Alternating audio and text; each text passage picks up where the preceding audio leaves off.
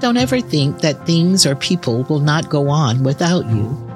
They must, and they most surely will.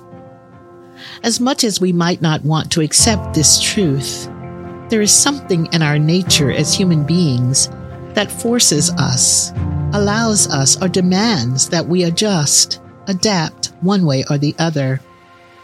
Someone we think we can never live without might pass away, or there is a breakup. A child leaves home for college or moves to another country.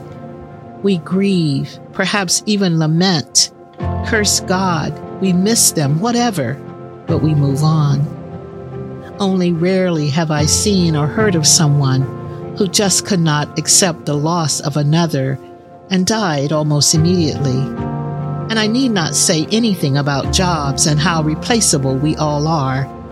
How only in hindsight do most people even have an idea, let alone an appreciation for who we are, what we brought to the table, how we showed up for the betterment of all, if they ever do. The job goes on, colleagues go on, and we go on to find other sources of income, meaning, and purpose. Past problems are forgotten. New problems emerge. What seemed so large before, now by comparison, is like an insignificant speck of dust. The point is this: hold all things in perspective.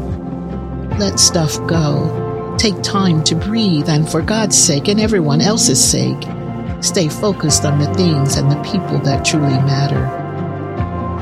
Help us to be willing to change, O Christ, to adapt, adjust, to move forward. Amen.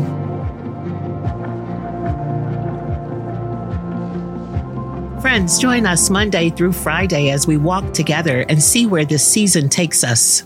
In order to not miss an episode, please subscribe, like, rate, and review on Apple Podcasts, Spotify, or wherever you listen to podcasts. Episodes are also available online at our church website at paumcnyc.org.